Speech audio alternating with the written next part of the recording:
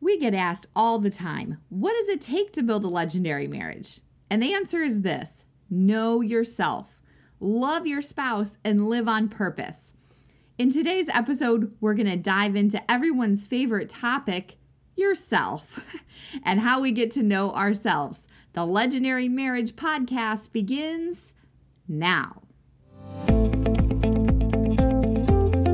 If you're feeling more like roommates than soulmates, it's time for the Legendary Marriage Podcast. Every couple wants to have a great marriage, but the trials and challenges of life pull us in different directions. So we talk with amazing couples who share their stories and incredible experts who share their wisdom about building a life together. And at the end of every show, we give you a conversation starter so you and your spouse can build more intimacy and connection in your marriage by having conversations that matter. Hello, Legendary Marriage family. We have a very special episode today because we are live from Ocean City, New Jersey. OCNJ.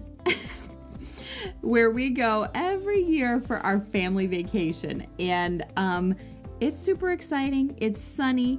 It's beach time. And we are glad to bring you the show live from the beach. So This is episode 86.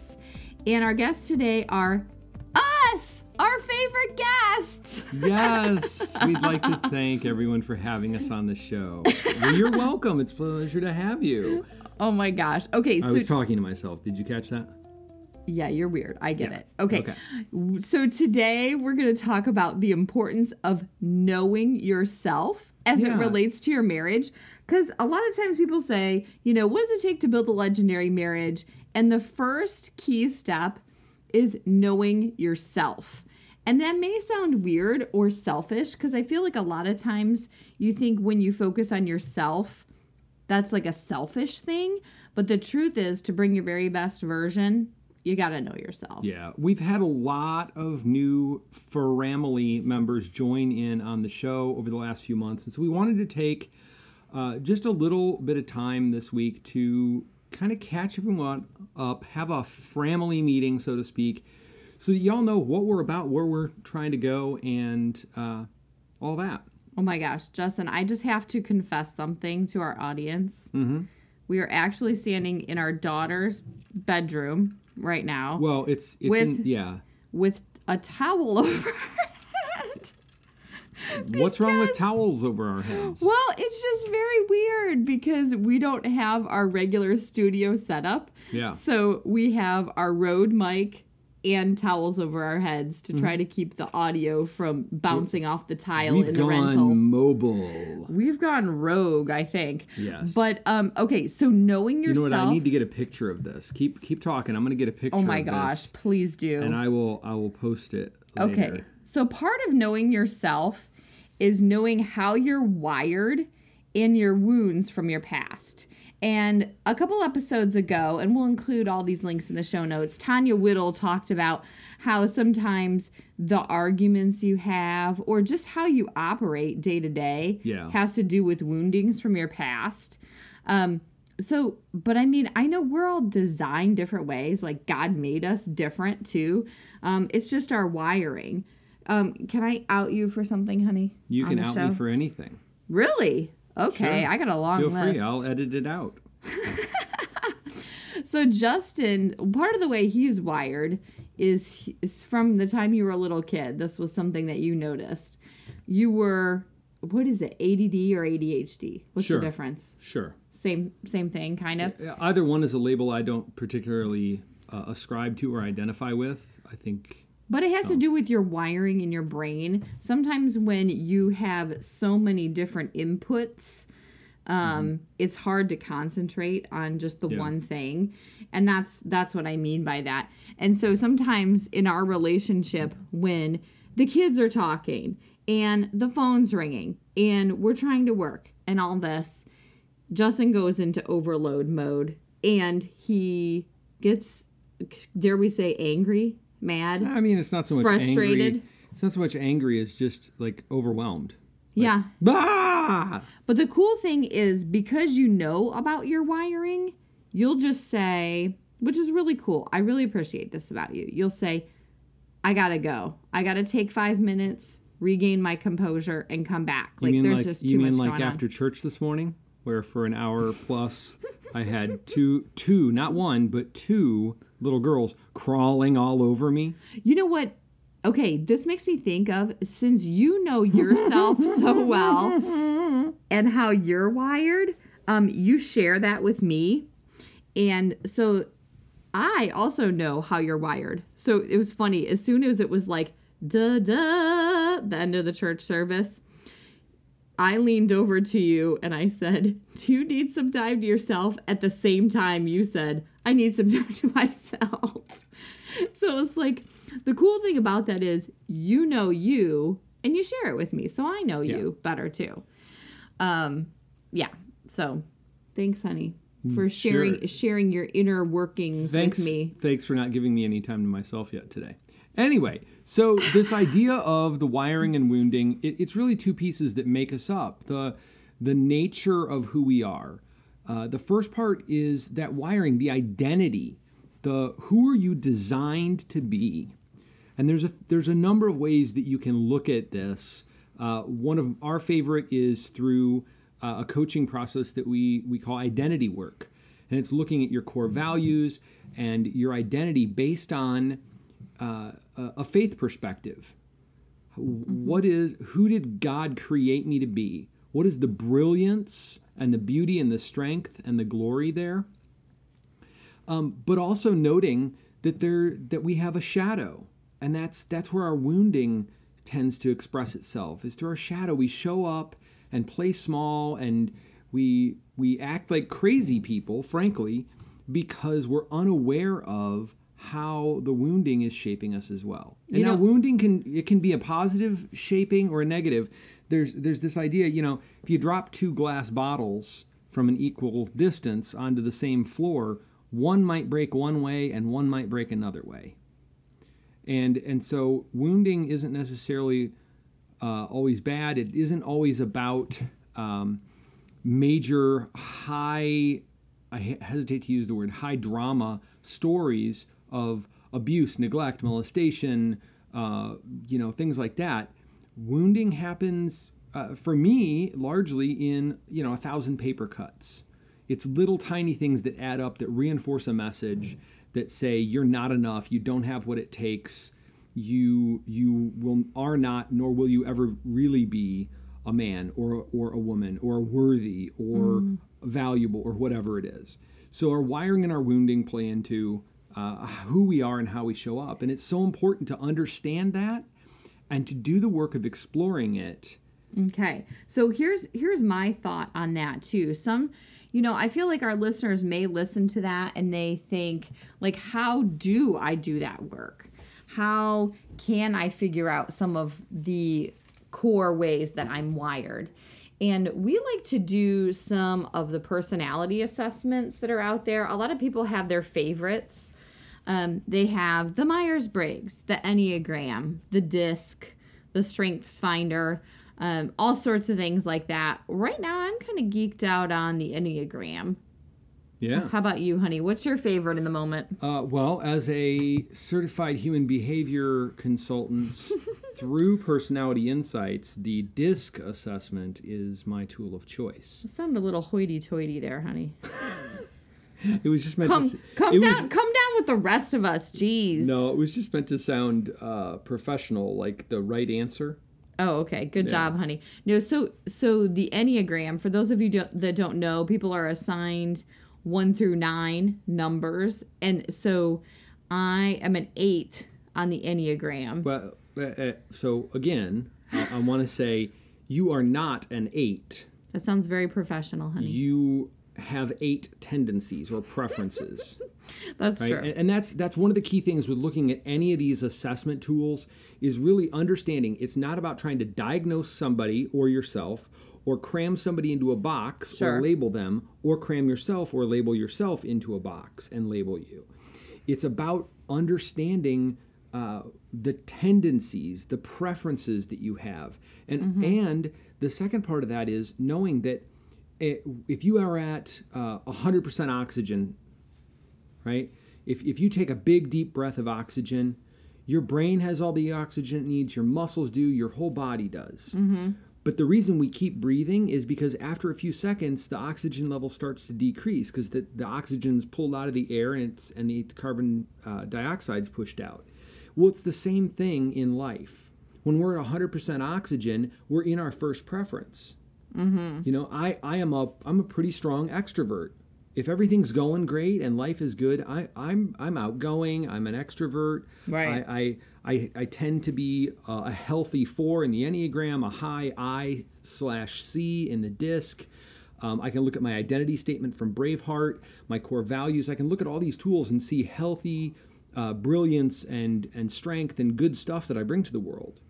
But when stress starts to rise, anxiety, circumstances change, I'll move, I'll shift preferences. So think of these tools as like as a preference, not a box, and know that under different circumstances we move, right? So you might be a very strong extrovert in one circumstance, and you might move towards the other end of the spectrum, towards introvert at the other end.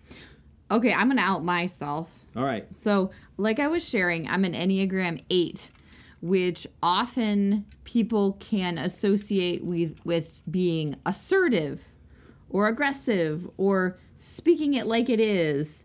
So I really identify with an 8 on the Enneagram. So, for instance, today when we went to do the podcast, I was like a dog with a bone. I'm like, honey, we're getting this done. Let's go do it, and then we can go out and get on the beach. And like I was just relentlessly focused on it, and let's get it going, which can be a good thing. You appreciate that about me, don't you? Thing. I'm standing here with a towel over my head as proof that it's a good thing. And then, like Justin said, sometimes you get the unhealthy version of that, or the shadow version, which is I want to do things well, and Danielle wants to just have them done. Yeah. And so Danielle, you'll crank out something, but it'll be full of spelling errors and irreconcilable sentences. But I'm a dog with a bone. And things like that. But you're like, it's done. But or the shadow version of that is I can just turn into a beep. A lot of times female 8s get accused with being a female dog, I guess it is, with a bone. Do we say those words on our show? Do we say bitch on the show? I don't know. I don't know either. When you're referring to a female dog, do we have to put the iTunes explicit on this episode now? I don't know. No, I don't think so. Okay, but also, so once you kind of know your wiring and wounding, you kind of key into some of those core values, you've taken some assessments, you do some of the work to get to know yourself, you have to dig a little deeper. Mm-hmm. It can be really fun to like know some things about yourself, and it's like, ooh, fun like trivia that you can share at a party or something. Mm-hmm. But unless you dive a little bit deeper and explore with coaching or counseling or even just by yourself, spiritual direction, having a kind of a running partner, somebody, a mentor who can speak into your life, who can work with you to grow through those places that you're not showing up in a healthy way. And it really does take having somebody as a guide in your life to grow through those places. You don't have to do it alone. You can't do it alone. It's not a good idea to. So find somebody who can help you, who can stand with you as you do the work to bring healing and restoration to your heart, your mind, your life. Because here's the deal. Wiring and wounding, all of it is shaping how you show up in every area of your life. But I'll tell you what, there's no place where it is more evident than right here in a marriage. Mm-hmm. And I was gonna say that too, that you can also do a little bit of work on your own with God in it. And I'll give the super Christian-y answer here. And when you dive into scripture or have your quiet time or journaling or reflection, you can come to God with some ideas on how you're created. Or like I have all sorts of bullet points and notes about being an 8 and questions that I have, or like, God, is this really me? Like, show me an example of what this looks like, or how can I shift this to love my husband better or love my kids better? And there's a lot of answers that you can get by asking God some of those questions. And here's the thing. We all, but some people who have particular type preferences and things like that do it more than others. But we all tend to look externally to solve internal dilemmas. And the translation, the simplified sidewalk version of that is, if your marriage isn't all that you want it to be, the first place to look is in the mirror. At yourself. I mean, and I know it sounds cheesy in some ways, but it's in the mirror. And you can always own some part of it too. Like, even though maybe you say, oh man, my spouse is crazy, they're way off base, they're driving me nuts, whatever. They are committing offenses against me, and that may all be true. And you can't control that. And every attempt to control, manipulate, push, cajole, shame, or move your spouse toward growth in their life will backfire against you. Well, and I think too, if you are able to own some part of what's going on in your relationship, like Justin said, even if it's a really hard thing, there's a beauty that comes with self-awareness. So if you know how you're created and you can own certain parts of your identity or your personality, you can shift it. You can ask, just even in the moment, like, can I do something different here? So I think there's a lot of beauty in just knowing and pausing, and then you can shift something if you need to. But if you're totally unaware of how you're wired or how you're created or what your values are, how do you know when the light bulb goes on and you're like, oh, there's something here I need to dive into? And that this is the number one thing I see in working with guys in particular. The relationship implodes and a wife leaves or vice versa, and they look up and they go, wait, what happened? I had no idea it was that bad. What do you mean I'm showing up this way and doing these things? I didn't know that affected you. And it starts with being aware of yourself. How are you numbing out, tuning out, zoning out, edging out, burning out in your life? Because I guarantee you it's affecting, it's impacting your wife or your husband, your kids. It's impacting your work. It's impacting your friends and neighborhood in so many ways. Now, of course, we want to say, look in the mirror, own your part, draw a circle around yourself, step into the circle, work what's on the circle. And I have to offer this one disclaimer, because inevitably we will get some email. If you are in an abusive relationship, it is not your fault, period. None of this is about making anything anyone's fault. It's about how do we grow in a healthy way as individuals so that we can be better husbands and wives, brothers and sisters, fathers and mothers, and so on. Okay, here's my question. Yes, and amen. Thank you for sharing that. What is possible if you know yourself very well, like you know the inner workings of your soul? What is possible from that place? Well, I mean, I can tell a story from our life. Back in 2005, we went through a crisis. I left a job and had trouble finding a new job in an area where the economy was really bad, and I was lost. And the job crisis turned into a financial crisis, turned into an identity crisis for me. Because if I didn't have work, I didn't have worth in my mind. And that's, it led to a lot of conflict with Danielle, with you. It led to a lot of fights, and it led to this one moment where we've talked about before, where we just laid out. I said, like, if you want out, I don't blame you. And it was this place of desperation and insecurity. And I almost blew up our marriage because I didn't really know who I was. The same kind of a Outside thing of work, happened yeah. outside of my work. Mm-hmm. I didn't have an identity, and that wasn't really an identity. I'd say the same thing happened around 2011 when we had our first daughter. Like, we had been fighting for almost 9 years in fertility to have a child, and then we found out, and the next day something in me just broke. And I had physical pain. I was just a wreck. And it took me going and getting coaching and counseling and doing the work to bring some healing for myself out of some of my wounding, and also finally addressing some of the wiring issues that I have. Not wiring like you've got bad wiring in your house, but just understanding how to work within my strengths, like Eric Williams talked about in that podcast episode we did.